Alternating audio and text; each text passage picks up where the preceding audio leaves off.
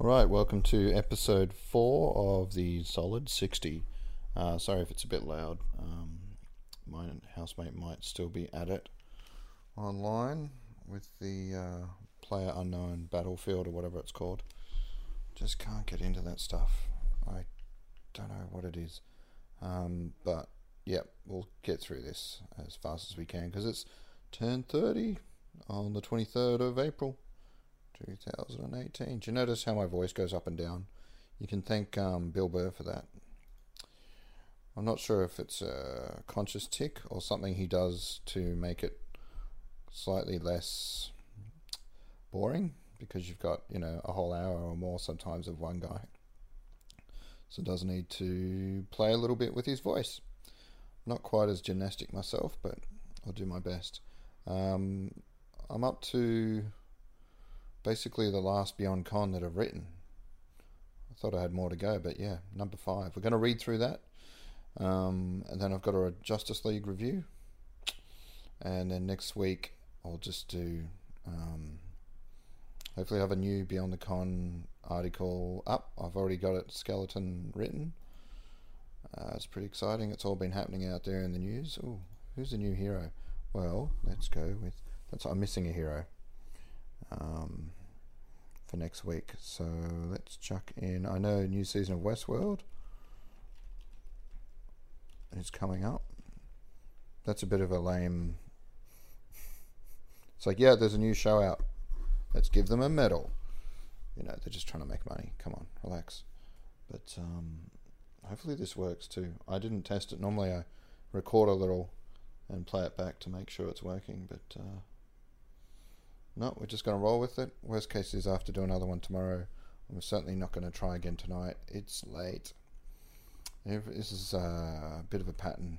Promised myself to go to bed early and then, what do you know, it's nearly midnight.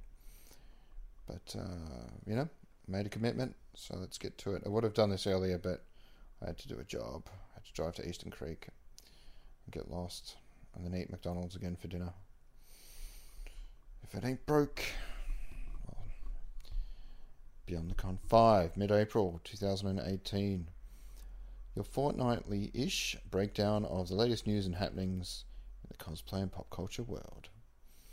So, and I've got a whole another paragraph there. I think I'm kind of using the same blurb to start them all off, which works. That's fine. Heroes.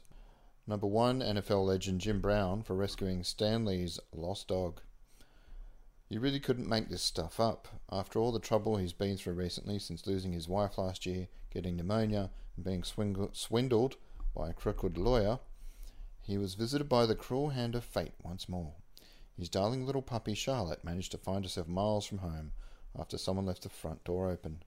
2 days later, Stan's luck finally took a turn for the better, with NFL great Jim Brown discovering the lost pooch in his backyard. See, that's why you need to read this stuff. Misspelt discovering. Also, it's dated as mid-April. This actually happened, I think, around the end of March. But other stuff pushed it out of the way, and finally I got a chance to put it in there. There's a few pictures of the dog. It's an ugly dog, I got to say, but I'm sure he loves it, and that's all that matters. So on we go. Thankfully, the old school method of putting posters up around the neighbourhood paid off for Stan, and he was finally reunited with his scrappy pooch. Thanks, Jim. Now, if only the luck continues and he wins the lawsuit he just launched against said crooked attorney at law. There's another article related to Stan about his blood being used in comics. Basically, the lawyer that he's going to sue somehow got his signature on a contract that he'd sort of conjured up and managed to get a nurse to take all this blood out of him to the point where he was dizzy and then injected it into... It's just, you couldn't make it up. It's insane. And that was going to be a 0 for this week, but it's like that again, it happened quite a while ago, so I've got to keep it kind of relevant. But yeah, I hope he sorts all that out. And it's still very unclear if he's, being taken care of properly. His current friend, Kia Morgan, who's a young guy who wears an odd hat, just looks very shifty. But he did a video saying he's alright with it. And it's his mate and his daughter. They're fine. They're taking care of him. I don't know. We'll see how it plays out. It's all a little worrying, but, fingers crossed. Hero 2, Anime at Abbotsford for hosting yet another awesome cosplay day. For years, the crew at Anime at Abbotsford have been putting on one of the cutest little cosplay comps around. Started as a way to draw in crowds and give back to their regular customers, it's been an unmissable event for local cosplay fans. Enjoyed by both casual cosplayers and the more dedicated long-term fans, they never lost its grassroots spirit and has gone from strength to strength since its inception. There we go, there's another edit. They never lost its grassroots spirit. Ah boy. I'll leave this up. Got some work to do. With slight modifications over the years to layout, judging, audio, setup. Let's try that again. With slight modifications over the years to layout, judging, audio setup, and a laudable commitment to the free sausage sizzle that puts Bunnings to shame, given the quality of its meat and toppings. Keep an eye on the Facebook page if you want to come along one day. They might not get the big dollar elite power players of the cosplay world in their backyard, but you will definitely feel like part of the family. Good luck trying to leave without at least one or two awesome toys or figures from their treasure trove of a toy store. Zeros. 01 FX, cancelling the long-anticipated Deadpool animated series. So, for all the talk of Disney's purchase of Fox, the imminent release of Deadpool 2, or even creative differences being the reasons behind the recent cancellation of the long-anticipated Deadpool animated series, the real reason was admitted by the writer recently on Twitter. Taylor Swift. That's right, Donald Glover of Community, Solo, Atlanta, and the voice behind Childish Gambino was the lead writer behind the long-muted show, with test footage making fans salivate and edgy writing from the comic legend sure to please. It seemed like a slam dunk in the making. Unfortunately, one of the scripts proved a little too edgy for the bean counters at FX. According to Donald, they balked at a storyline involving the famous blonde singer.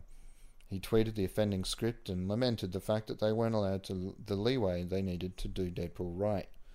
You would think, given the success of the film, even though it's far from tame and doesn't seem to pull any punches, both literally and figuratively, would mean free rein for the creative team behind the cartoon. But nope.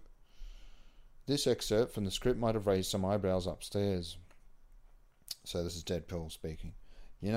I'm not mad about this whole cancelled thing. I mean, is it even a good time to have a violent, gun-loving white man ranting on TV, other than the president? Do you think they cancelled the show because of racism?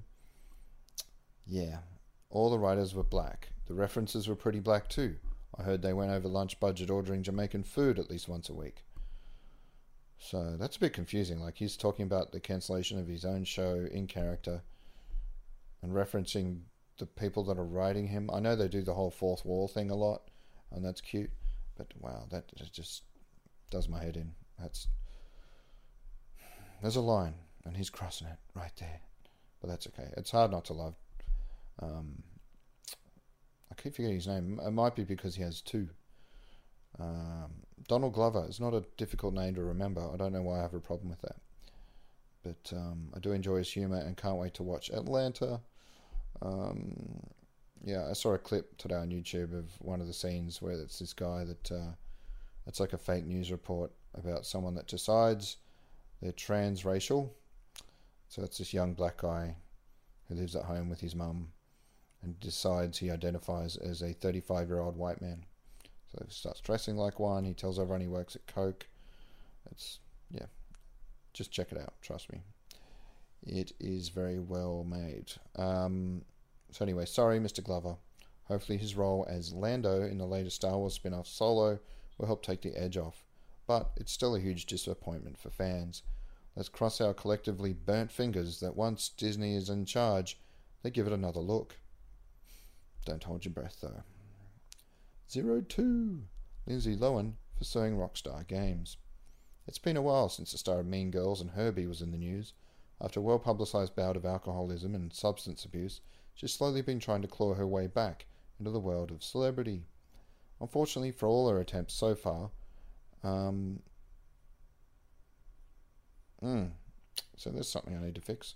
Unfortunately, all her attempts so far have failed miserably, including her litigation against Rockstar Games for using her likeness in some artwork displayed while Grand Theft Auto 5 is loading. The first court rightly threw it out in 2016.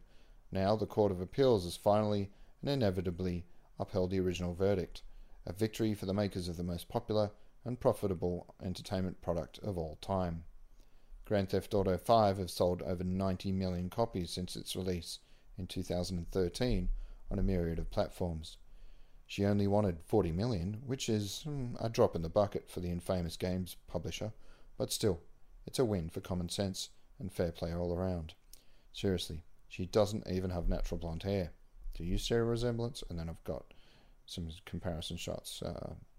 There's two pieces of artwork that they think, are basically imitating her. I see the resemblance, but again, it could be like every other blonde girl in a bikini in Southern California. So she was definitely pushing it. And then finally, in memoriam, Isao Takahata, the lesser known but equally powerful force behind the Japanese animation house Studio Ghibli. This prolific artist directed such moving cinema classics as The Grave of the Fireflies, you bastard, and The Tale of Princess Kaguya. I haven't seen the second one, but A Grave of the Fireflies. Don't watch it if you've got if you're overly sentimental. I mean, I don't want to spoil it, but it's got to be one of the saddest films I've ever seen, animated or otherwise. It's just heartbreaking stuff. He lived to the ripe old age of 82 and lived life to the full. Let's all raise a hot glass of sake to this gentleman of anime. Kanpai. So I like that way. That went. I dropped it down to 2 zeros and 2 heroes. So let's hope that works. So I'm going to leave that up because obviously it's got a bit of work to do. 1 or 2 spelling mistakes, but otherwise not too bad. I'll get on to the writing of the next one tomorrow. But for now, let's get back to the website. I'm going to have to start digging through some of my older articles. For example, the Justice League review. We're only 13 minutes in, so I might have to do the 2 movie reviews. Hopefully that's bearable for those out there. Justice League, obviously it came out last year. I haven't got a date on this, but it's been around. Not everyone was happy. Let's see what I thought when it came out. This long-anticipated movie, 10 years in the making, has finally hit the cinemas across Australia. The question on everyone's lips, did he finally do it? Did Zack Snyder get his ducks in a row and actually produce a film that would by and large please everyone? The short answer seems to be no. That's not to say it wasn't an enjoyable romp.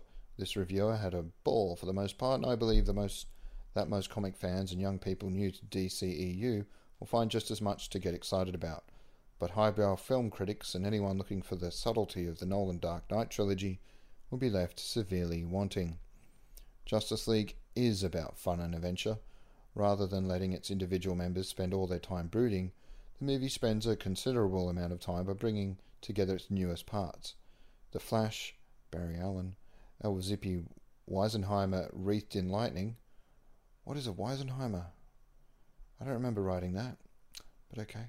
Aquaman, Arthur Curry, an underwater champion with a chest covered in muscles and tattoos. Finally, Cyborg, Victor Stone, a machine man built from metal. Exotic alien energy with serious attitude. Just like the ensemble cast on screen, the behind-the-scenes action was apparently just as crowded with not one, but 2 directors overseeing the production.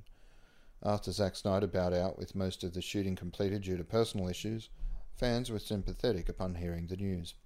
Furthermore, relieved to hear that veteran superhero franchise journeyman Joss Whedon was on board to pick up where Zack left off. He immediately fired composer Junkie XL and brought in good old Danny Elfman to introduce a more classic sound to the proceedings. Both the original music scores of 1989's Batman and the early Superman films were referenced to thrilling effect, for those who remember them, while Wonder Woman scene stuck to the theme of Hans Zimmer, who so masterfully introduced her solo title. Just as in that film, every scene she graced was elevated by her presence. Every smirk and twinkle of the eye was delivered right on point. A slightly forced romance element between Batman and Diana Prince only served to make Bruce Wayne look like an embarrassed teenager, as Wonder Woman gliding effortlessly past his almost Hugh Grant-esque verbal fumbling. The real... It's ironic that I fumble on that word, but I'm just going to move on. The real heart-wrenching moments were supposed to be between Superman and Lois Lane. Their reunion did have its touching moments, but I personally found more pathos in the relationship between Barry Allen and his imprisoned father. In fact, that dysfunctional dynamic is part of the only real character arc in the entire film. The Flash, much like Cyborg, only seems to be learning the full extent of his powers as he goes, and by the denouement is a lot more confident both as a young man and a superhero. In contrast to his fellow heroes from start and finish, the story has no gradual realizations about their place in the world or how they need to change to become better, more well-rounded people. They arrive and depart fully formed, with only Cyborg having a brief internal struggle before rapidly becoming the team hacker. Aquaman plays a stereotypical surly surfer who routinely swigs whiskey from the bottle before diving into 20-foot swells and shooting off into the depths of the ocean like some kind of long-haired torpedo. Superman does have a bit of a Pet Sematary moment, but going into details will be a bit spoiler-rific. And either way, someone gives him a Snickers soon enough. Batman drops the occasional quip to lighten the mood, thanks to Joss Whedon's script tweaks, but largely plays the same grumpy old man with the weight of the world on him that he did in Batman vs. Superman. Critical response has been a mixed response at best. How did I not see that?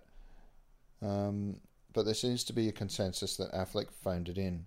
Ezra shined and Gal Gadot shone brightest of all. Let's hope Ben can dig deep and surprise everyone when he reprises his role in the forthcoming Batman films coming soon, late next year. Jesus. Or early 2019. Coming soon, late next year. Jesus, dude. With The Flash coming out in March and Aquaman a few months later, it's going to be a busy year for the DCEU. That's a mouthful.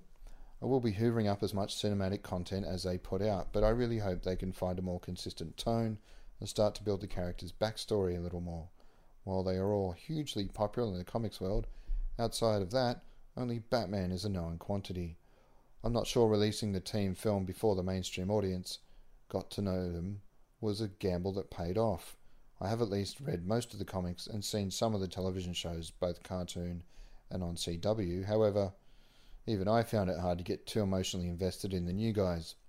Given the relatively short running time of just less than 2 hours, they could only do so much to connect the audience with the heroes.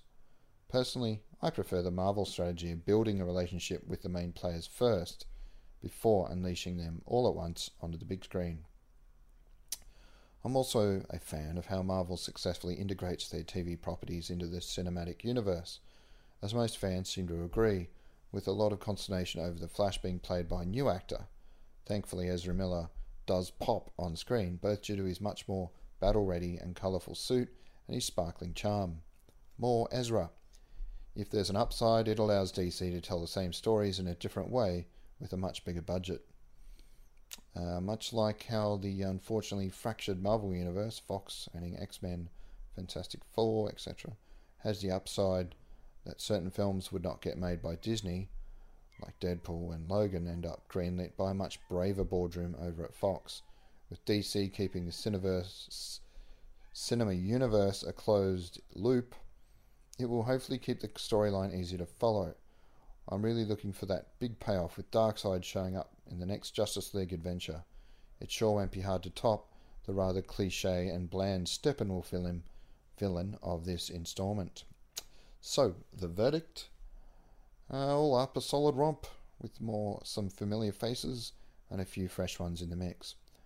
The sudden last-minute director change does not go unnoticed, with the markedly different styles, occasionally clashing, but overall the experience was a positive one. It didn't completely bowl me over, like Wonder Woman, but the fast-paced action, steady flow of witty banter, and self-knowing winks to the audience hit all the right marks for me. A strong recommend with some room for improvement. 7 out of 10. So that's that review. The Black Panther movie review. Because we're only 20 minutes in. This is going to have to be a short one, people. So, Black Panther, had a lot more fun with that. I got 7 likes. Let's make that 8. Opening with a huge box office superhero movie and an epic debut that welcomes him to the Marvel Cinematic Universe. Black Panther kicking down doors in multiplexes all around the world and wowing audiences that range from wide-eyed kid being taken to the first blockbuster, seasoned fans to entire families wondering what all the fuss is about. That was one sentence. That's a terrible habit I've had since high school. I'm going to have to keep an eye on that. Always got told that my sentences are too long. And that's where it hurts if you have to read it out loud. This sure exceeded expectations since Blade, and an awesome way to start Black History Month. Though I think that paragraph got messed a bit by the editor. Taking my own 9-year-old to the largest screen we could find in Sydney, we sat back and enjoyed the visual feast and emotional rollercoaster that is Black Panther. Director Ryan Coogler of Creed and Fruitvale Station fame runs a tight ship. The pacing was fast, with a capital F, but didn't leave anything important out, story-wise. Essentially, it's a Lion King reboot crossed with all the best Marvel origin films, a dash of James Bond, and a light dusting of Charlie's Angels. The last one is pushing it, but I was hard-pressed to think of another film which features so many strong female characters who do just as much, if not more ass-kicking than the male leads. There are at least 4 powerful women who make no compromises when it comes to fighting for truth, justice, and the Wakanda way. Yeah, in my head I thought that would be clever.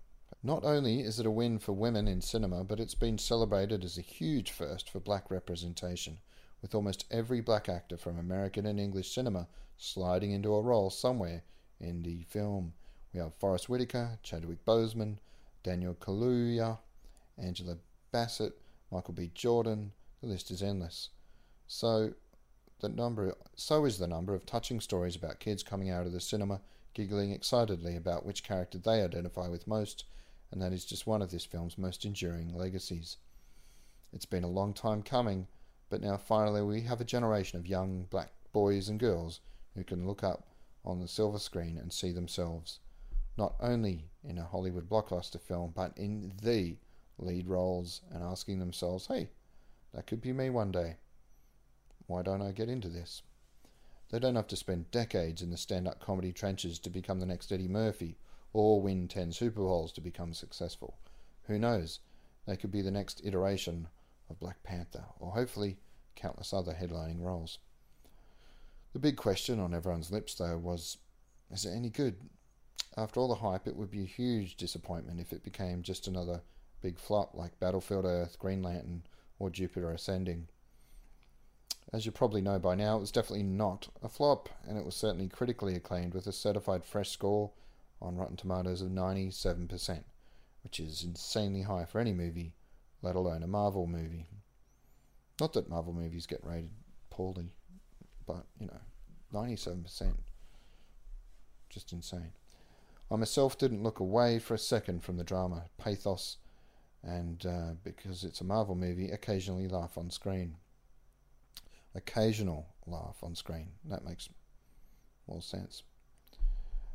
It's all about where the emphasis goes. So, finally, following the journey of a young man mourning the loss of his beloved father, and suddenly thrust into the spotlight as both king, one of the most powerful, albeit secretly so, nations on Earth, and a superhero. Being able to balance this responsibility is a common thread throughout the story, and the weight of all those expectations clearly shows. However, he quickly learns he will have to fight to maintain both of those mantles when an interloping cousin attempts to usurp the throne. The betrayal for both the hero and the villain is deep, which helps make Michael B. Jordan's character Killmonger more compelling. Wow, I'm going to have to fix that.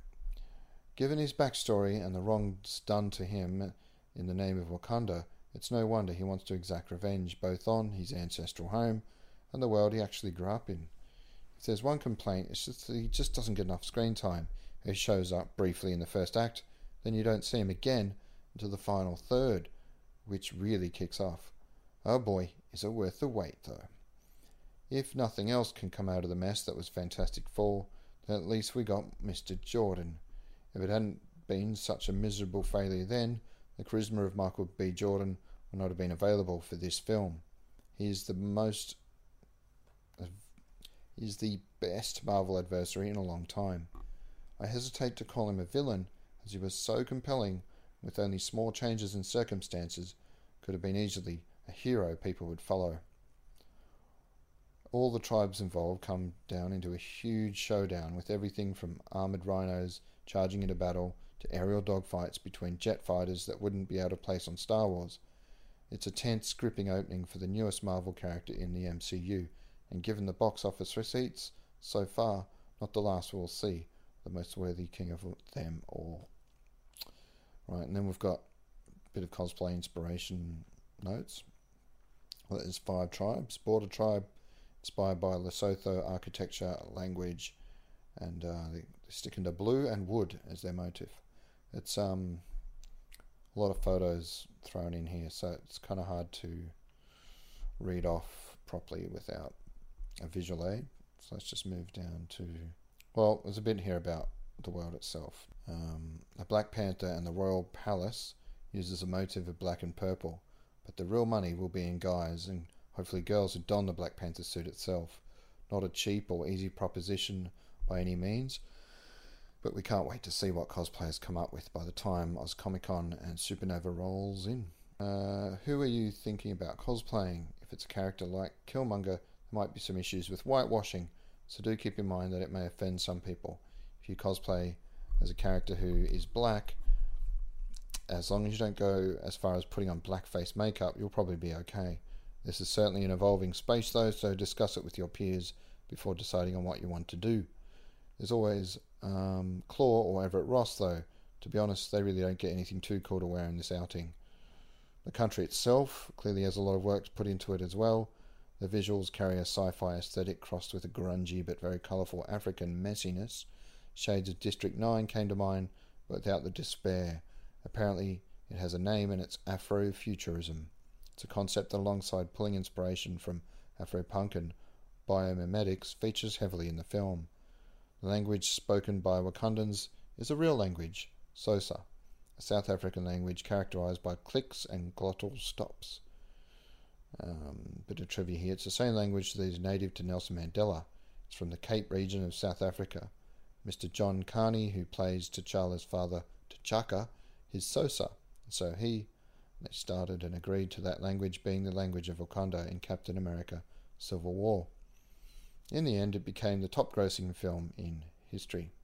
To its release, directed and written by African Americans Ryan Coogler and Joe Robert Cole, featuring a predominantly black cast, with the first major movie superhero played by an African protagonist. We, at Beyond Cosplay, salute all involved in putting together such a stellar production and hope they get started on the second installment as fast as Black Panther gets in and out of that badass suit. And there we go. So that's that. I'm at half an hour. So I might just dribble on a bit about what I've been up to this week. Basically, try not to check Facebook. Didn't do too much of that. Even at Ironfest, I found myself midway through the markets or even the cosplay comp. I'll just see if I've got any notifications. To be fair, there was a lot of time spent by the contestants just talking to the judges. So once I got my photos, all there was to do was wait. If there's any complaint other than the tent being a bit small and for my camera not lit the way I'd like, it was a little.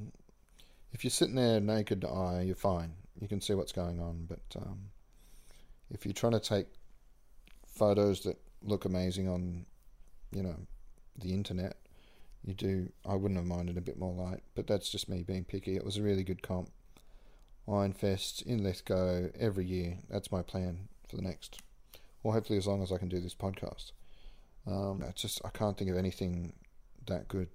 It's a little bit of a drive, but stayed there overnight and Saturday by myself for the first time. We'll see if that's the case again next year. Hopefully things get a little better in that regard. Still had a good time. Had some friends up there. Hazel from Banana Split. Peter Stein, the Sydney Joker, hosted the cosplay comp along with... I can't remember all the names of the judges, but I know Kitty Fat was right in there. Doing a great job as usual.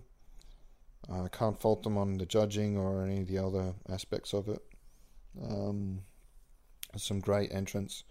I'll probably be talking more about that on the next Banana Split once I figure out when that's going to happen. So again, we really got to get Hazel involved because she was there, and another friend that turned up, and apparently I found out lives closer than I realised. So I'll try and get both of them suitable time, and we'll really dissect the weekend. It's hard to come up with a good spin on that because I mean an event's an event, and after a while there's only going to be so much variation. Like going, I think, like the weekend that makes 4 at least of them that I've been to. And if it ain't broke, you don't really need to fix it. So it's getting to a point where I know pretty much exactly what's going to happen and when. So it's maybe some of the novelty of it's worn off, but it's still a great place to be. And if you're into any of those, reenactment type worlds, they've got it all. Like Vietnam era Marines, World War II, Nazis versus, again, the GI guys and all the tanks and the various, they've got a artillery piece that might be anti-aircraft, and all that stuff fires and bangs away at each other, and they've got bloody explosions that leave your ears ringing for minutes, leave your chest heaving with the amount of concussive shockwaves that roll through the grounds. You hear dogs barking for hours. So it's certainly a visceral visual feast. I can't recommend it more. But more about that on Banana Split. It is really going to be a short one because I'm pushing into Tuesday now. And it's another 5 a.m. wake up as usual. Or actually before that. But snooze button does get used quite liberally, unfortunately. And then, back to work.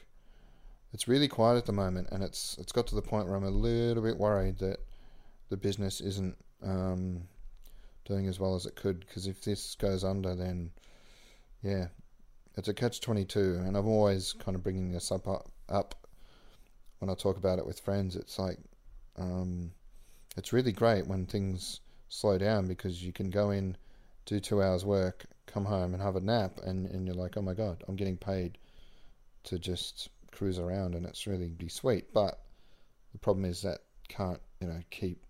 It's not something they could afford to keep doing. So on the other hand, I'd rather have a little bit more work. Not the 12-hour days. I'm not a big fan of those because you don't usually get. Obviously, we're paid by the hour, but being full time, it's rare that I get any actual overtime. I had some tonight, of course, but because it's so late, much later on, you get that little extra kick. But if I start at 8 and finish at 5 or 6, that's it. You get your 8 hours still. So I want a happy medium, like 5 or 6 with a few big fills, and that just stays steady. Yeah, but I mean, how long can you? Yeah, no one else. There's the 3 other drivers, Richard, the boss, and it's like, no one seems vaguely bothered by the fact that diesel's being banned in like nearly every European country within the next 20 years. I'm sure that's just passenger vehicles, but given that's pretty much all we sell, it's got to be concerning. And I know the big boss is sort of like, I don't think he's looking 20 years ahead. He's going to be cashing out before then, and that's what concerns me. I've got at least another, 30 years of working ahead. So given it's got to be private, I can't go back to government. Just got to hope things stay rosy. And to be fair, we talked about it the other day when I got a new truck delivered. It's not quite ready yet, but I had to drive it back from Rockdale Suttons. Brand new Isuzu with about 90 Ks on it. It's auto. It's got all the mod cons, Bluetooth. It's pretty sweet. I got to admit, a little bigger than I'd like. So we'll see how that goes parking it. But he's making all these big capital expenditures and doesn't seem concerned about the slowdowns. He knows something I don't, I guess. Just have to trust in it and try not to blow the few savings I do have. I ran into a Dodge Ram at the Ironfest. It's kind of my dream car. It's a bit ridiculous. Like, I can't think of one practical reason other than, if there's a hard rubbish day and I see something I like, or I'm on Gumtree and, there's a dresser or cupboard that I absolutely have to have. I just got to drive over there and get it, which you can't do with a Golf. But, you could buy a $10,000 van and do the same thing. So to be honest, it's more about the look and the feel and the image of it, anything else. And I managed to talk to the owner of a 2016 or 17 Dodge Ram. He was pretty happy with his. All he kept saying was, just buy one, man, buy one, you won't regret it. He was fitting his kids in there and pulling a massive trailer, of course, which again, I mean, that's a way you could probably justify it if you had a boat or a couple of horses or anything, large enough to justify the kind of money that you would, it's $100,000, like, plus. I don't know why I'm even talking about it. Like, will I ever realistically be able to afford that? Yeah, we'll see. You got to stay positive. So, and the other thing that bothers me is that, and that's the real Sophie's choice, is that for the same amount you could buy a GTR. I wouldn't get discounted petrol, but I mean, it's a GTR, so it's going to be real tough if I ever get to a point where I can manage that kind of financing power. Then yeah, it's going to be hard to resist the call of the Japanese Godzilla on four wheels. I've always liked big, cool trucks, but Jesus, being inside I don't know. I guess I'll just have to drive everything and see. So anyway, it's a material thing. It's not going to make me happy. I know that logically. You still, like they say, wherever you go, there you are. I'm not going to suddenly walk around grinning ear to ear from morning till dusk as soon as I get the keys, but I don't know. I guess in the short term, it's nice to give yourself a goal that's concrete and specific, and not like, well, I'll just write something amazing that will turn people's heads around, and more vague goals. That's at least one that you can put on the wall and visually specific thing to hold on to. So of course, there's more important things like family and friends and love and learning to be a better person. But hey, there's something physically, viscerally, specifically appealing about just having that particular vehicle or whatever it is, material possession you want in mind, and then working towards that. You start trimming the fat wherever you can. Obviously, I've never been good at that in a big way, but I'm definitely spending less than I normally would on luxuries. So yeah, we'll see if that pays off. Anyway, that's going to have to do me. We're over 40. I'm happy if we make it past 40. It's not a solid 60 minutes, but it's not about the minutes. It's about the years of putting this in and evolving. I do want to include like a news style segment. I'm trying to keep all that fun stuff for Banana Split, but obviously it's not as frequent, so I might have to put something in here. Like we did have a few deaths. We had Vernon Troy. We had, the little guy from Austin Powers and a few other films. The Mini-Me. Terrible tragedy there. Apparently he had alcohol, substance abuse issues, which is kind of a similar problem that Avicii had, and now he's passed away. The famous DJ. I'd heard the name. There was a documentary on Netflix recently which I'd meant to watch, but I did jump on Spotify when I heard the announcement and went through his catalogue and was pleasantly surprised. And some really good stuff on there, especially the Hey Brother. Fantastic song. So it's going to be in my regular playlist for a while now. But it's really sad. I mean, he was 28. It's ridiculously young. To see his birth year of 1989, like, It's I remember what I was doing that year. So to achieve so much, like he was selling out concerts, making $20 million a pop, it was insane. And then to just, I don't know, obviously I've lived a bit longer, but I think he's probably had a bigger life. Well, not probably, definitely. Whether that's, I don't know how he was at home, what his family life was like, but professionally, obviously achieved a lot more than most people ever will in a lifetime. So there's that. And the art, that will carry on long after he's gone. So it's just a pity that whole substance abuse issue is still. I don't think that's ever going to leave humanity alone, given part of our makeup occasionally is to self-medicate, and there's addictive personalities. That's going to be something we'll struggle with until the slow heat death of the universe, I think. But hey, he did achieve success. He's got to be. It's hard to be thankful when you're not around, but I'm sure there's millions of others that were just as, if not more talented, that passed away for similar reasons and didn't even get a look in, art-wise, or a lot of artists.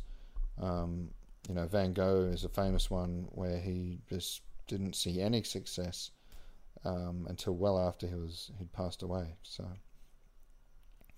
at least he got to see his work appreciated. Kevin Smith was just as sanguine about his heart attack. I mean, he didn't bargain with the devil or God. He just said, I had a good run. So you got to admire that kind of equanimity in the face of death. Like, I know I would be scrambling to... and it's not like he said, I was still happy to be alive, but he just knew he'd had it really good. And it's an interesting perspective, like coming at it, a recent Smodcast, and I'm a bit pissed at them, to be honest, because they've made all the back catalogue off limits unless you pay for it. So I'm glad I caught up already. But yeah, that's another issue. Essentially, I was talking to a writer, and they both were like, we've had so much win and so much luck in our lives that they both agree that in their own logic it kind of makes sense to not go on roller coasters, to not go to the beach. They basically don't take any risks. They don't have to, because they figure that they've had so much good luck, with their career and their family, that as soon as they, willfully risk their lives doing anything else, that, it's going to turn. That the balance will swing the other way. So it's an odd. Certainly not something I could ever apply to my life. Given that, I should start jumping off bridges, going by that logic, because certainly can't claim any success in any of those spheres. But let's not get maudlin. One of my biggest ways of coping is just glass half full, silver lining. Who's that philosopher? He wrote The Optimist. Candide. He would be proud. Just got to keep going, and it will get better. So we'll see how we go with this. That's another week with Patrick rambling along. Read my reviews. Love to hear your feedback, of course. So get in touch. Any suggestions are welcome. For now, though, that's just after the middle of April. We're going to wrap it up here, right on midnight. Something about, have a solid week, and I'll see you back here in 7. Good night.